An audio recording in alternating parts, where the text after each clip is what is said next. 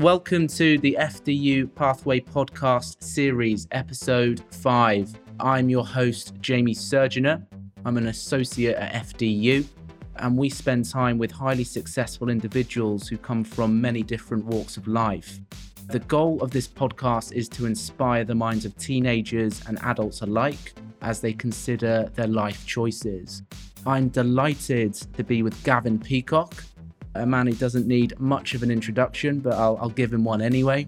Gavin is a former Premier League footballer, having played over 600 games and scored over 130 goals for QPR, Gillingham, Bournemouth, Newcastle, Chelsea, and Charlton Athletic.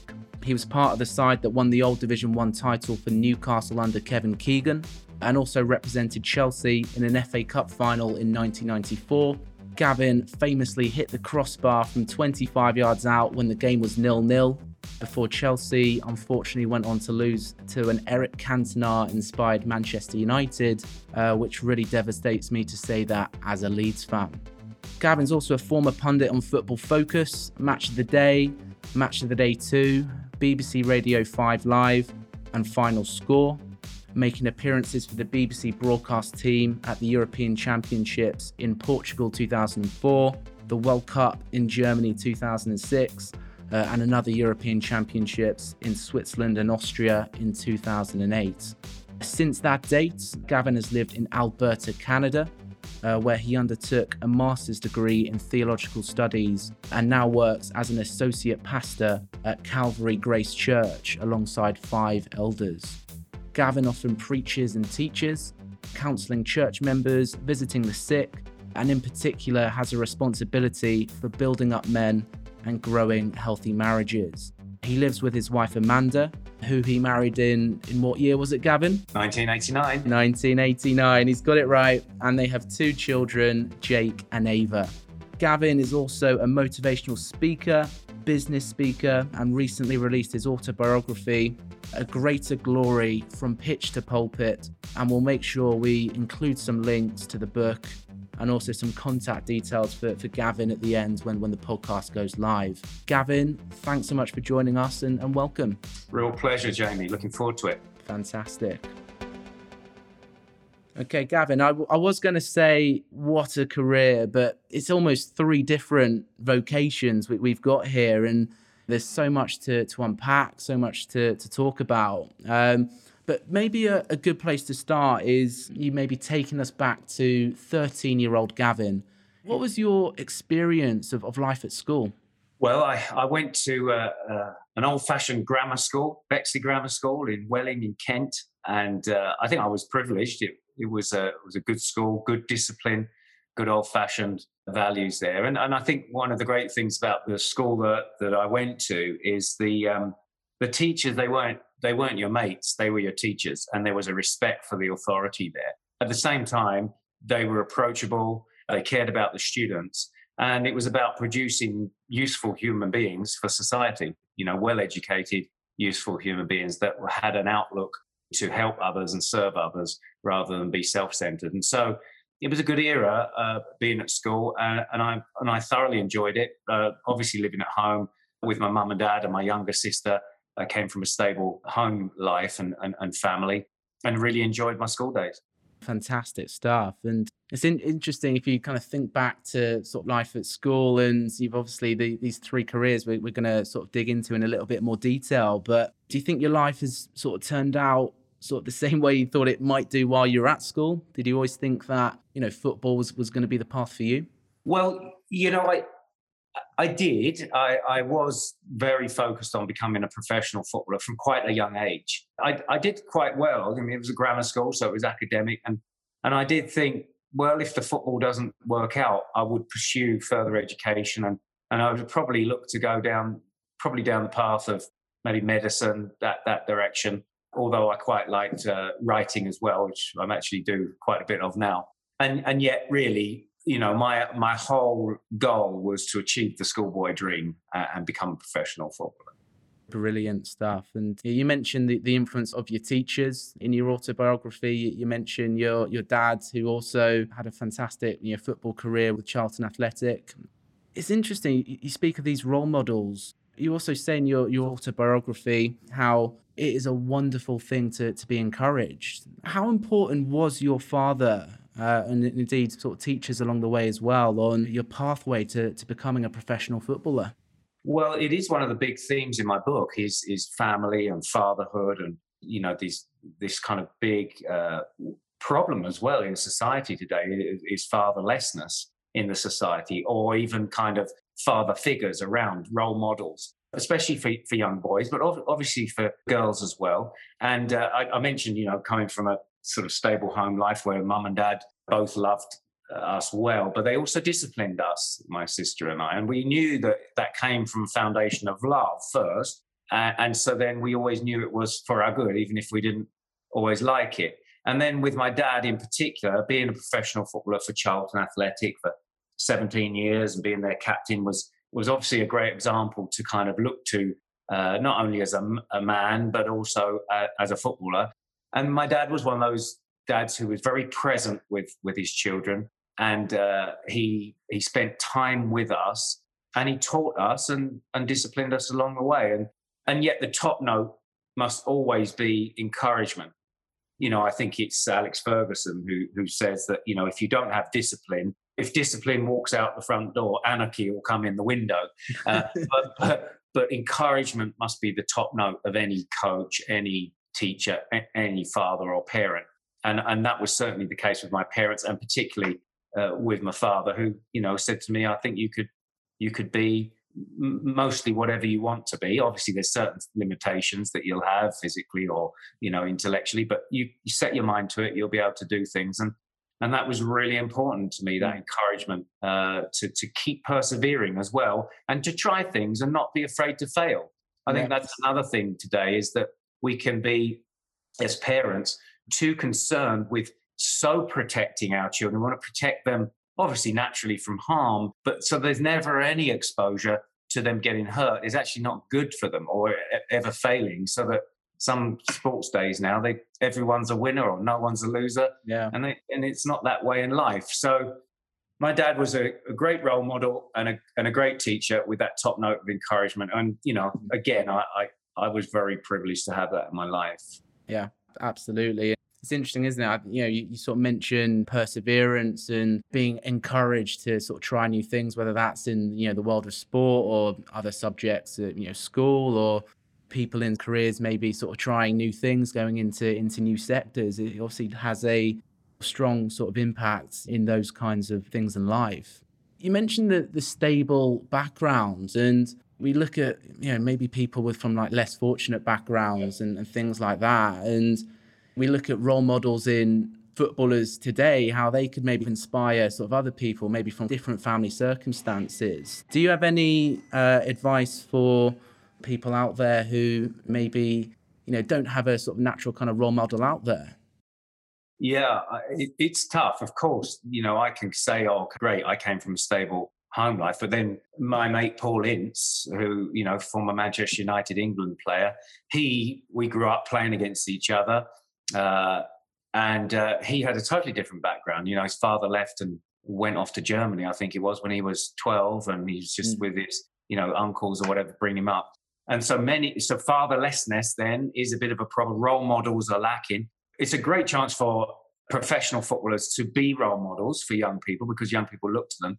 But I think mentors in life are so important. I think it kind of goes both ways. I think younger people need to look for a mentor, someone that they could trust, but also older people looking to mentor younger people. I think there's been a bit of a disconnect I've seen in the last 20 years, where there's been a separation, where there hasn't been that. Even when I was a young professional footballer, the older professionals, a few of them, they would look out for the younger ones. And the younger ones would kind of respect the elders, and earn their stripes, and look to the older, who have been around the block a bit more and a bit wiser, to give them that help. So I have a great heart for young folks that don't have good role models or mentors. That this is a great thing needed. But I mean, even if you look in the business world, young people coming into a new business, it's great if you have a culture of mentoring. I think in any kind of team, in any kind of business, it really fosters great growth in people, and it kind of helps to create a culture that you can continue because it's passing on the baton. And of course, it doesn't rule out individuality, but it does pass on learned wisdom. And I think that that's something really needed and to be cultivated in businesses and teams, and obviously amongst young people in the schools and so on.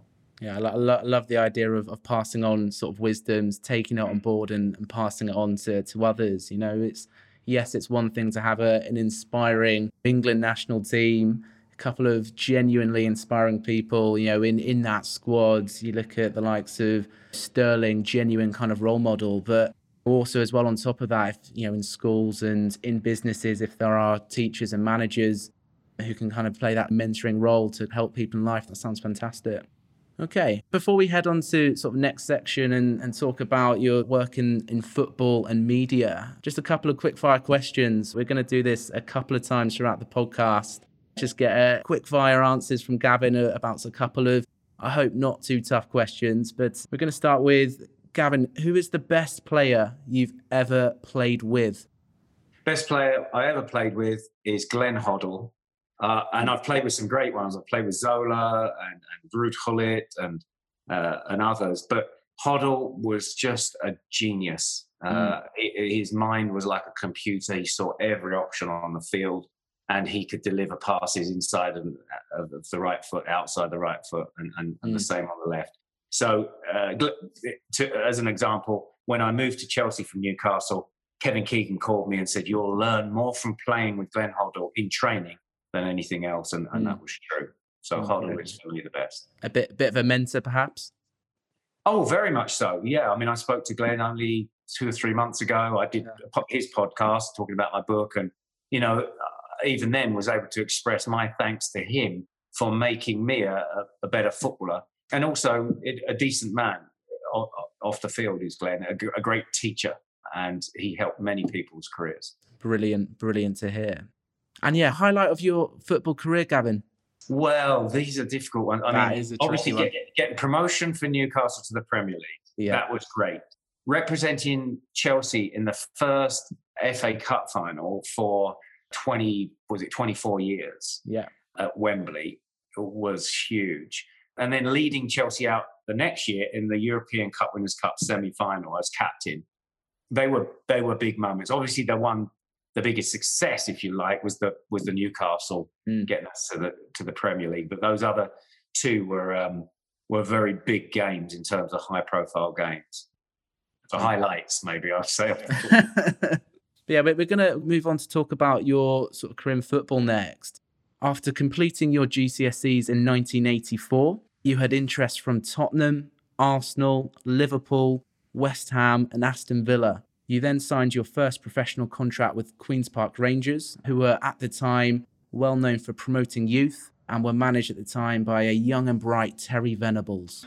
You know, if you can, you could probably spend, you know, probably the whole podcast talking about the intricacies of your career. But if you can summarize briefly, if it's all possible, your sort of career in football and what it meant to you, Gavin.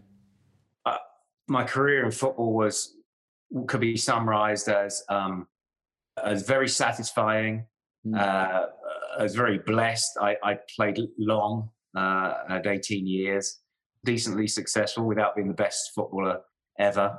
Privileged because I could do something I loved to do and would pay money to do, and yet I got paid to do it. And to really understand, I think I understood what it was to be a professional footballer and to represent the teams that I played for. I knew it was more than just the game on the Saturday. It was about the people and their town, or you know, their area and their pride and their identity and their hope of glory. So to be part of that and to have people's kind of hopes. I remember, for instance, one time in Newcastle, I went to a social club on a Saturday night, and I met the owner, a tough area up in Newcastle, you know, it's working class. And he said, "You don't realise just how much it means to the people here when Newcastle win on a Saturday. Everyone's out, everyone's up, work productivity goes up the next week, you know, because their hopes have been lifted because it's their team and you're part of that team." And to have that, it was a privilege. And to be able to put on show your skills that actually thrilled people and made others want to emulate and follow in those footsteps was all part of that privilege of being a footballer. Sounds genuinely magnificent. I'm sure there's people listening, reminiscing about what could have been if they'd sort of worked at their finishing a bit better. What a dream career that is. Obviously, the high pressured environment of being a footballer. You've played in the Premier League, you've played in an FA Cup final. What is the biggest factor that sort of helped you be successful in such a demanding career? I think it's discipline and hard work. You have to have talent. Clearly, you have to have a certain amount of talent. But more than that, it's discipline and persevering hard work. You've got to have a single eye towards the goal of achieving the dream, and you've got to be able to persevere in the face of adversity. You can't give up, and so those things combined, I think, helped me to be successful. Finally, I would say you have to have the mental strength to be able to handle it at the top level, week in, week out, year in, year out, because you're always on performance, you're always on show. Then you've got new players coming into the club that are your teammates, but at the same time, they want to take your place in the team, some of them. So you've got to kind of fight off competition. You've got different managers. I played under many different managers. So that mental strength then to cope with that, which is all part of perseverance, I guess. Yeah, absolutely. And it's interesting that can also kind of apply to the business world or in the world of schools as well. New employee sort of comes into the business. It's one of those things where there's always challenges and obstacles and, people that you're in competition with, let's say.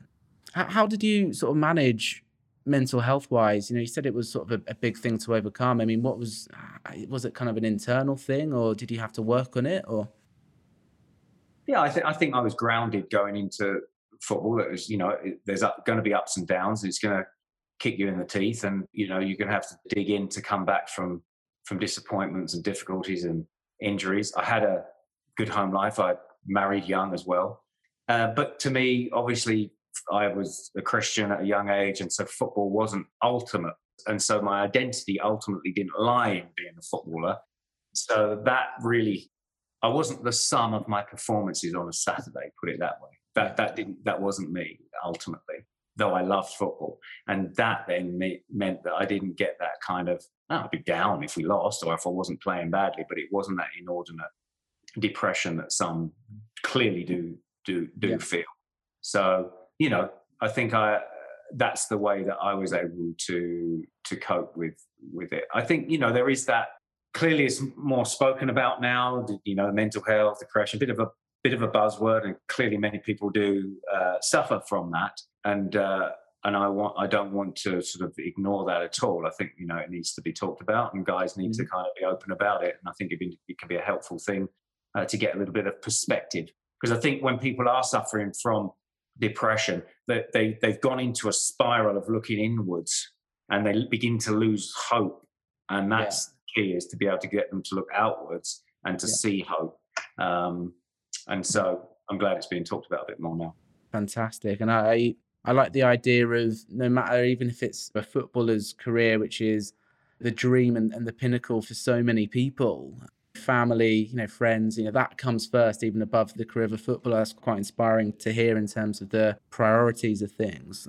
I guess somewhat continuing the theme of this kind of mental health, in terms of your football career, you retired at the age of 35. Lots of people in the world of business, go through sort of career changes, or maybe even go into retirement, and that can have a real sort of toll and a change when you change your lifestyle so dramatically. You've got football playing in front of fans week in, week out, and suddenly, you don't have that anymore.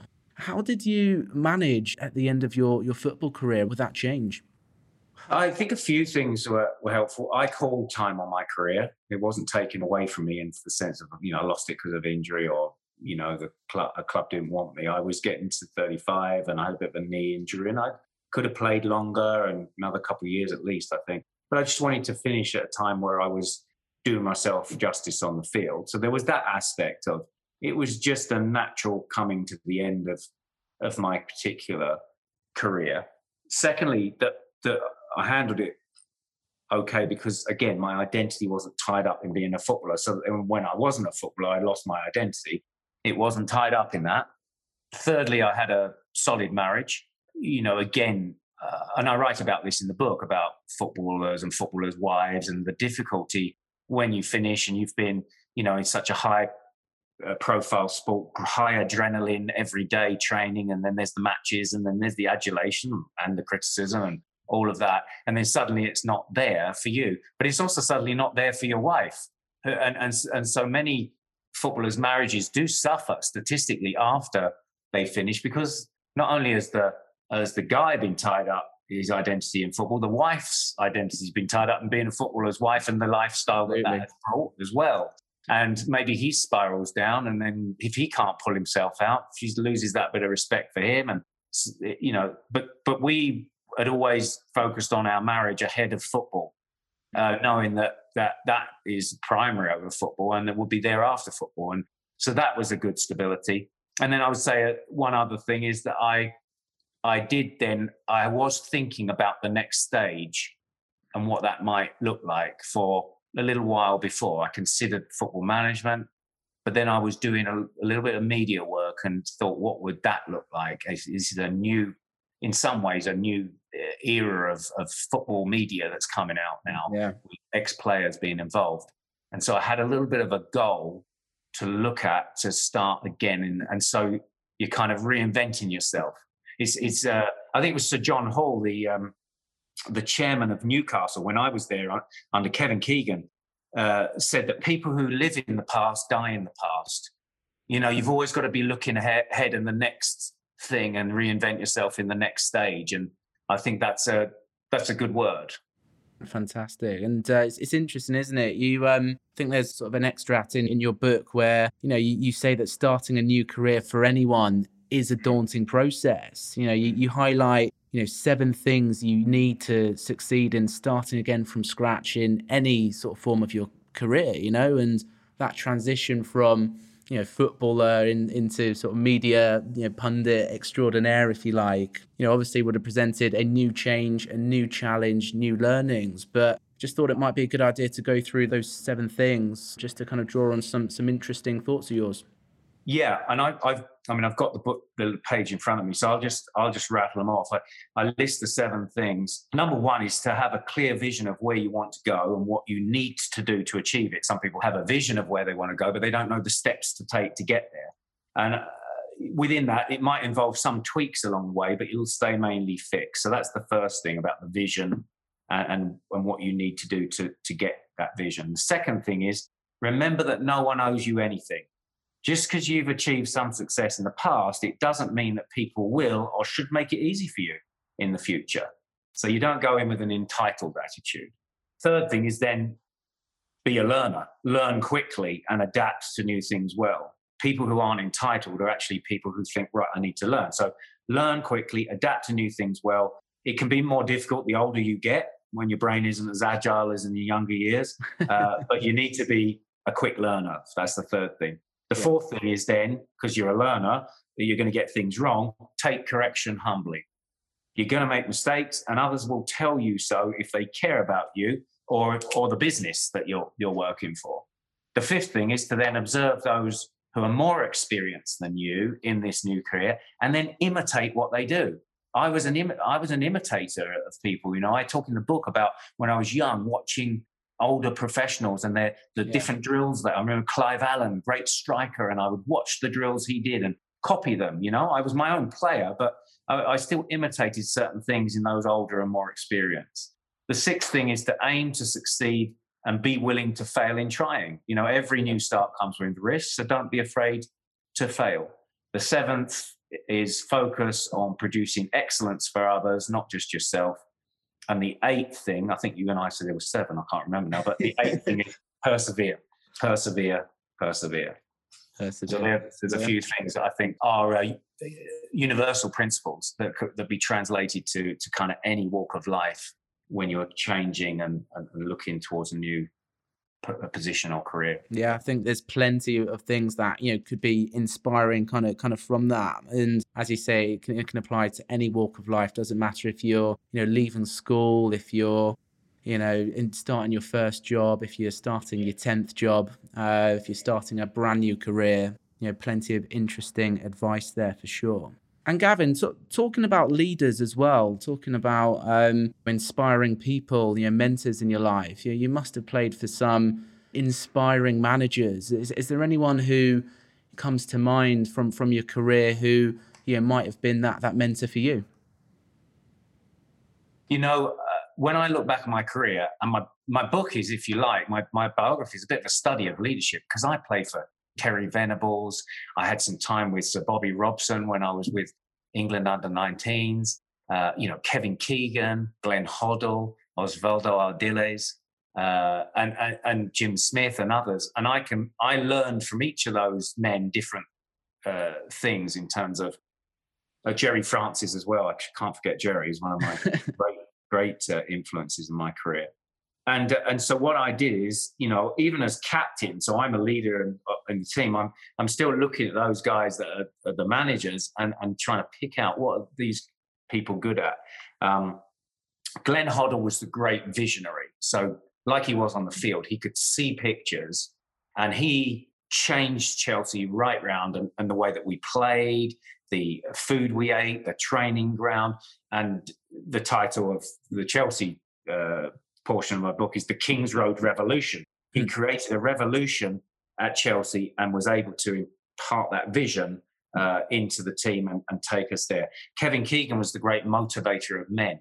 He could work out what different people needed to make them tick and play at their best, and then put them together in a team. So he was absolutely inspirational to play for, was Kevin. Jerry Francis, a great team man. He was able to kind of put people together in a team, and even with lesser ability, make us play even above our level. He was a disciplinarian. At the same time, he cared quite deeply about his players, and I had a huge respect for Jerry. So even just a few highlights of those guys, you can see strands of leadership there that would, again, translate to any walk of life, that made these people the great leaders they were in their fields, and certainly great sort of mentors and influences on my career. Inspiring stuff. Is there a manager today that comes to mind who you think, I would love to play under that person? I think I would like to play for Pep Guardiola.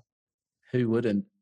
I think he's even though we look a little bit alike, he's a better looking older brother, younger brother, should I say?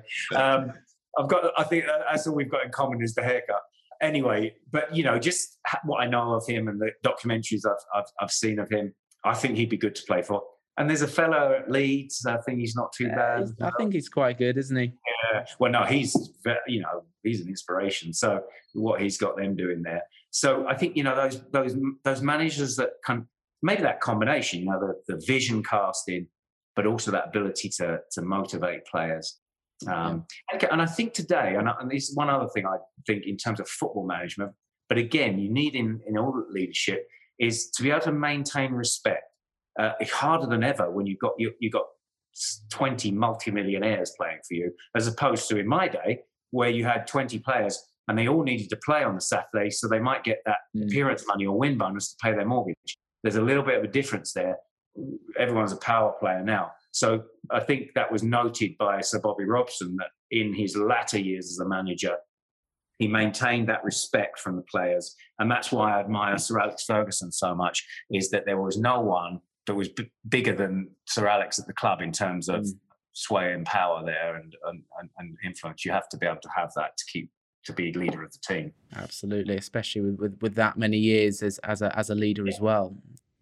Okay, Gavin, we're going to move on to sort of talking about, I guess, life post the media. As we know, you in 2008 set off to Canada with your wife Amanda, which must have been a massive change. You took your kids, Jake and Ava. I think they were, about 15 and 12 at the time? It must have been, as I say, a significant change in your life. What was it that that you kind of decided to sort of move abroad at the time and, pursue a career in the church? Well, I've been a Christian since I was 18, so early on, really, in my football career. Went along to a local church one night, went to the youth group afterwards. I had everything the world says would make me happy. A great career, a bit of money, a bit of popularity with the fans, although I was still young. And yet I wasn't completely satisfied because football was my God. If I played well, I was up. If I played badly, I was down. And then I met a lot of young people my age who didn't have what I had, and yet they had a joy and a reality in knowing Jesus Christ as their Lord and Savior that I didn't have. And, I became a Christian at age 18. And so I was a Christian first and then a footballer second. So, believe God has put me in that career as he puts Christians in all different careers. And that's why I talk about my identity wasn't ultimately tied up in football. Football wasn't my God. And therefore, when football was gone, I still had my faith. And yet I didn't really sense a call to church leadership until around about 2006. So I was working for the BBC. I just finished the World Cup in Germany. My career was really on the up.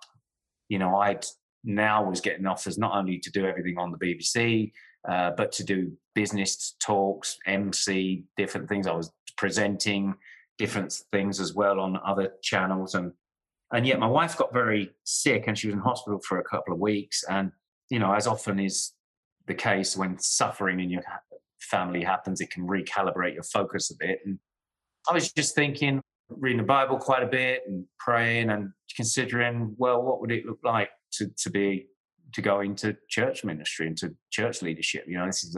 This is dealing with people's lives. This is life and death stuff, and life is short and all of these things. So I asked my church leadership what they thought, and they affirmed certain gifts in me. And of course, I'd been a leader in my life and I enjoyed leading groups of people in football. And I was a communicator, obviously on the BBC. I was able to communicate well. And so even some of those gifts as such to translate into church ministry. But church ministry is also very much about being qualified in terms of your character. It has to be according to the Bible.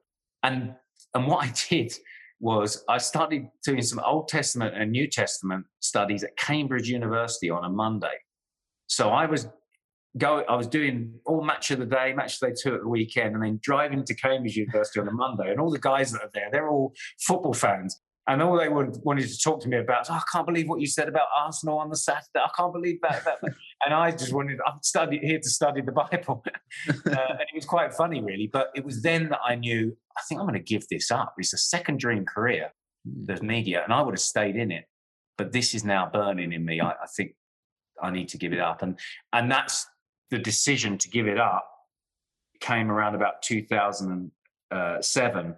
And then I could have continued in the UK, but my profile was very high. So we said, what about coming away to anonymity where no one knows me and they'll just hear what I have to say from the Bible? I'll do my master's degree.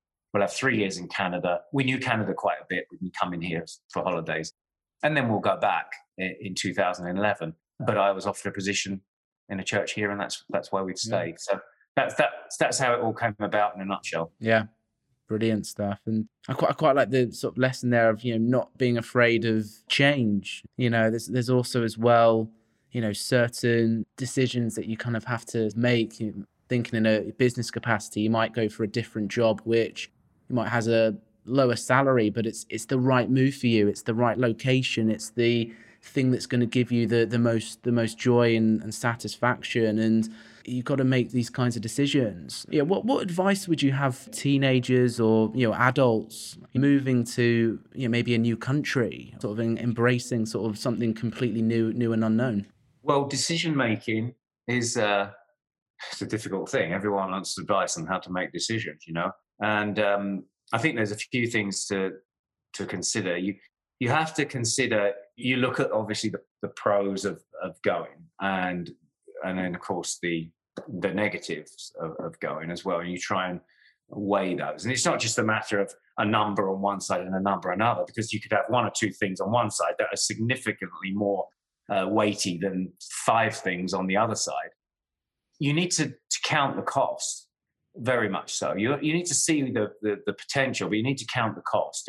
And I look at it, I always tell people, see how it affects you and your then immediate family, your wife and children if you're married. But then there's concentric circles as you go out. It affects your parents and then your siblings and then your friends and then your work. And of course, to be able to consider the impact of your decisions on other people is very important. I think, I did try and do that when we moved, but I wasn't quite prepared for the impact it had on our family and friends when we did leave. And I think to be realistic then, once you've made that decision and the decision is then to go, is that you have to be able to, again, persevere, because the reality is it is not easy. It's not easy to move to a new location, especially if that's a new country. Even an English-speaking country like Canada has a different culture. There's new things that you're always learning. Completely. When you move, it's exhausting to emigrate, because that first couple of years, you're always learning new things. And, we were 40 years in England, and now we've got to adapt. And you remember you're in their territory now, so you're a guest. So adaptability and perseverance. But if you can do that and stick it out, then the reward can be great. And everyone likes that to some extent, that idea of a pioneering spirit, going in and breaking new ground and trying something new. It's not always that easy to achieve, but I think if you go through a right decision making process, if you're ready then to give it a go and persevere and be adaptable, go with the right attitude, you'll have every chance of making a success of it along the way. And not being afraid to fail in trying. Ties in really nicely with some of the pieces of advice from earlier, that the 8 pieces of advice given earlier. Listen, Gavin, in the book there are great stories of you as a player on the pitch. There's some quite funny stories as well of you as a pundit as well. The earpiece situation, which if you guys haven't read the book, you'll find it fantastic. Maybe people probably know less about life in the church, where you've sort of dedicated your life and career in these recent years. What is a sort of typical day or a typical week in work for you at the moment? Well, as a pastor, or one of the pastors at our church, I'm involved then in the leadership and decision making for the church. So even just last night we met to decide what we're going to do with regards to new measures that have been put in place for COVID, for instance, in Alberta. So how we then respond as the church, what restrictions are upon us, how we're going to, convey that to the people. Decision making, leadership stuff is in terms of meeting. In terms of then, the outworking of that, I will teach in the church, either preaching from the pulpit or teaching in various sort of Sunday schools or men's groups that we have, or series that I might do on marriage. So there's the teaching aspect. There's then also the extensive counselling. So when you're a pastor, you're looking after we've got 200 people in our congregation. Well, that's lots of different problems in lots of different people's lives at lots of different ages, and so often weekly pastoral situations are coming up which are needing meetings with people, advice, listening to them. And it takes a lot of time to listen to someone, to actually get what their problem is and where they're coming from, to then be able to go and give the right advice from the Bible and not just make it up out of your head, but to give them the right advice rather than just try and fix them quickly without considering their situation.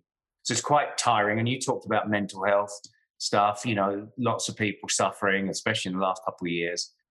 And so it becomes very emotional, deep work that you're doing with the counselling.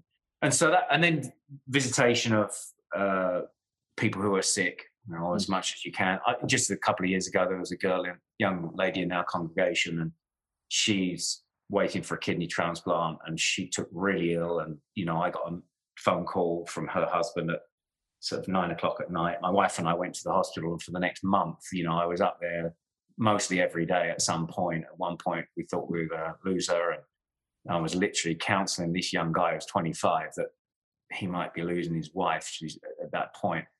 We thank God that she did survive, and but those are the kinds of things, so it's it's not glamorous work at all, Yeah. but it's quite draining, and yet it's very rewarding, because you're with people in the great joyful moments of their lives, like weddings and babies, and celebrating that, and then in the deep valleys and difficulties where there's sickness and death and depression, and so it's very rewarding.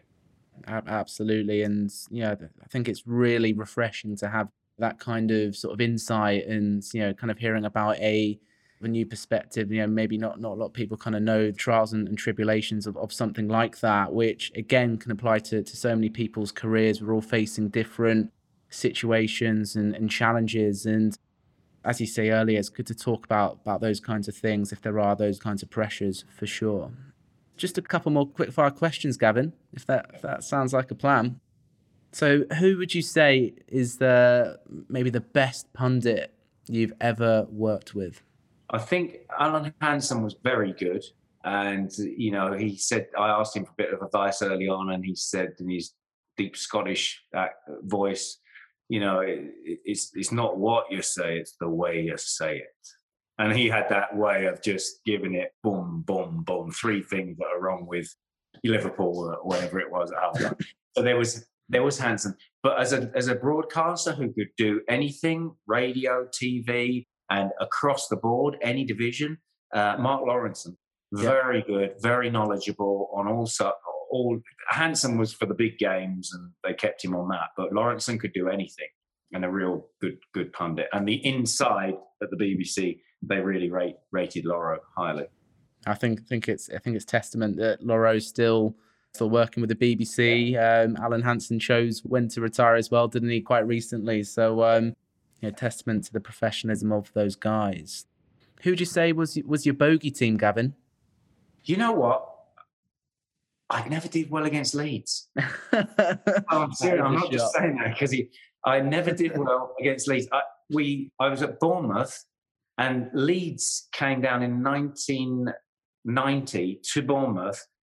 They rioted in Bournemouth, by the way, and they won 1-0 and got up to the Premier League. Harold Wilkinson was the manager. Lee Chapman scored a header.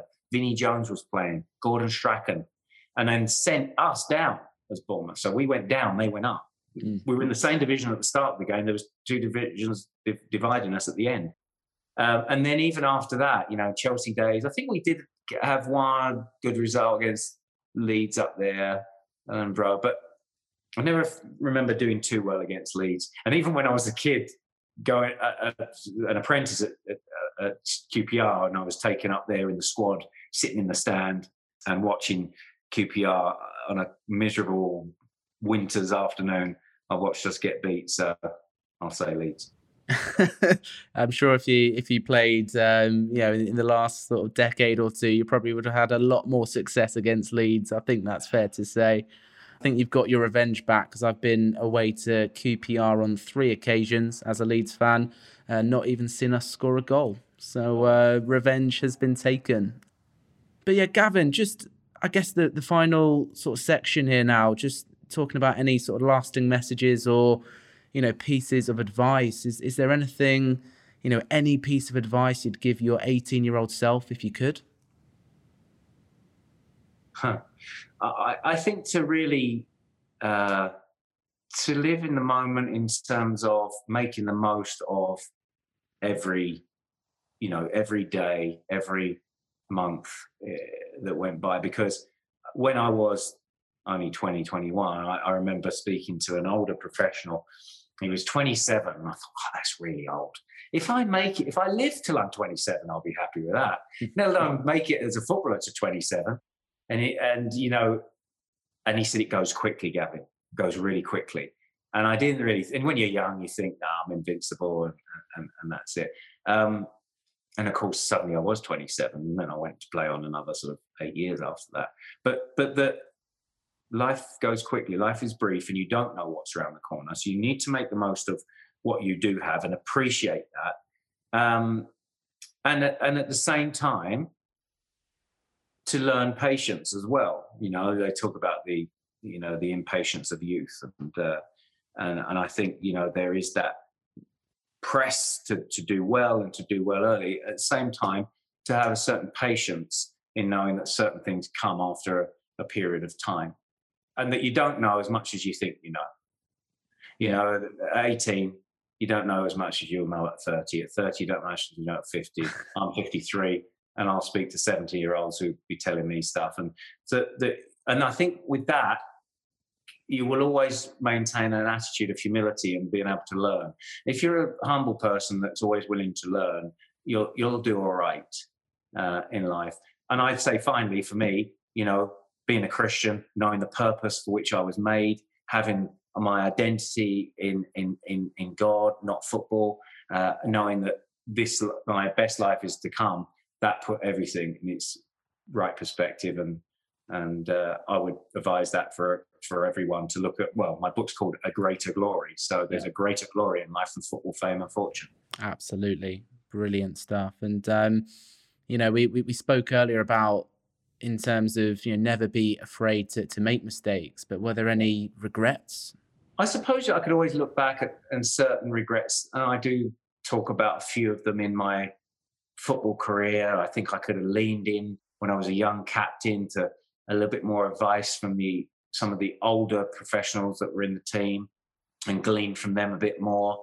I think when I was at QPR and I was captain, I talk about Clark Carlisle was a young player there who suffered massively from mental health issues that we didn't know about at the time. And it all broke when I was there. And I just felt that I needed to have pressed in a bit more with him. And so, just looking back, and I regret that I didn't do that little bit more, go the extra mile to just kind of look after him a bit more. And even with decision making, I wasn't quite prepared the impact that it was going to have on my family, a broader family, when we left the UK. So, it's these things where I suppose it's as you grow in maturity, and grow in wisdom, part of that is actually becoming less self-centered and more centered on others and the good of others. And I think that probably even, looking outside yourself a bit more, like I mentioned, asking for a bit more advice from older pros, giving a bit more of myself as captain to someone else, considering the needs of my family and how it would affect them if we move country. And I guess you can only learn those things through experience at the same time. So, that's why they say those who have an old head on young shoulders often learn those things a bit quicker than others. Brilliant stuff. And I guess just a final thought. You've written a fantastic autobiography, aged 51. But what's next? Are there going to be more chapters to add to the Gavin Peacock story? Well, I hope so. Whether there'll be another book in terms of a biography, I don't know. But I have got one or two ideas that I'm working on for a book. And I think, I'm looking at maybe doing something on sort of how you would, kind of some of the stuff that we've talked about in terms of strategic thinking. I'm looking at writing maybe a book on strategic thinking and taking principles from the world of professional sport and applying that, in terms of like doing 10 or 12 chapters with a theme on each chapter, that you can take a principle from sport and then apply that to areas of life or to businesses or to other teams, how you make decisions, how you think strategically. So, it's just in its infancy at the moment, but I think there's lots of books on leadership, but there's not so many books on strategic thinking. And I think I can combine my faith and my life and careers, especially as we live in uncertain times with so many people changing careers and such. How do you strategize, and whether that's family or business and whatever it is. And so that's the kind of thing I'll be thinking of next, I think. I think it's great that you've sort of continued the path with writing, and I think it is refreshing as well that you've had no ghostwriter or anything like that. Completely your words in the book, I think is brilliant to see as well. Gavin, I have to say thank you so much for your time and your insights, some genuinely inspiring thoughts, stories, and principles. What especially stood out was talking of those 8 principles of starting from scratch, which can be applied to so many walks of life. We talked about mentoring, mental health, role models, the importance of family, and change in general. And one thing that's always going to stick in my mind is perseverance, perseverance, perseverance. So, Gavin, thank you very much for your time. We'll see you soon. Really enjoyed it, Jamie. Thank you.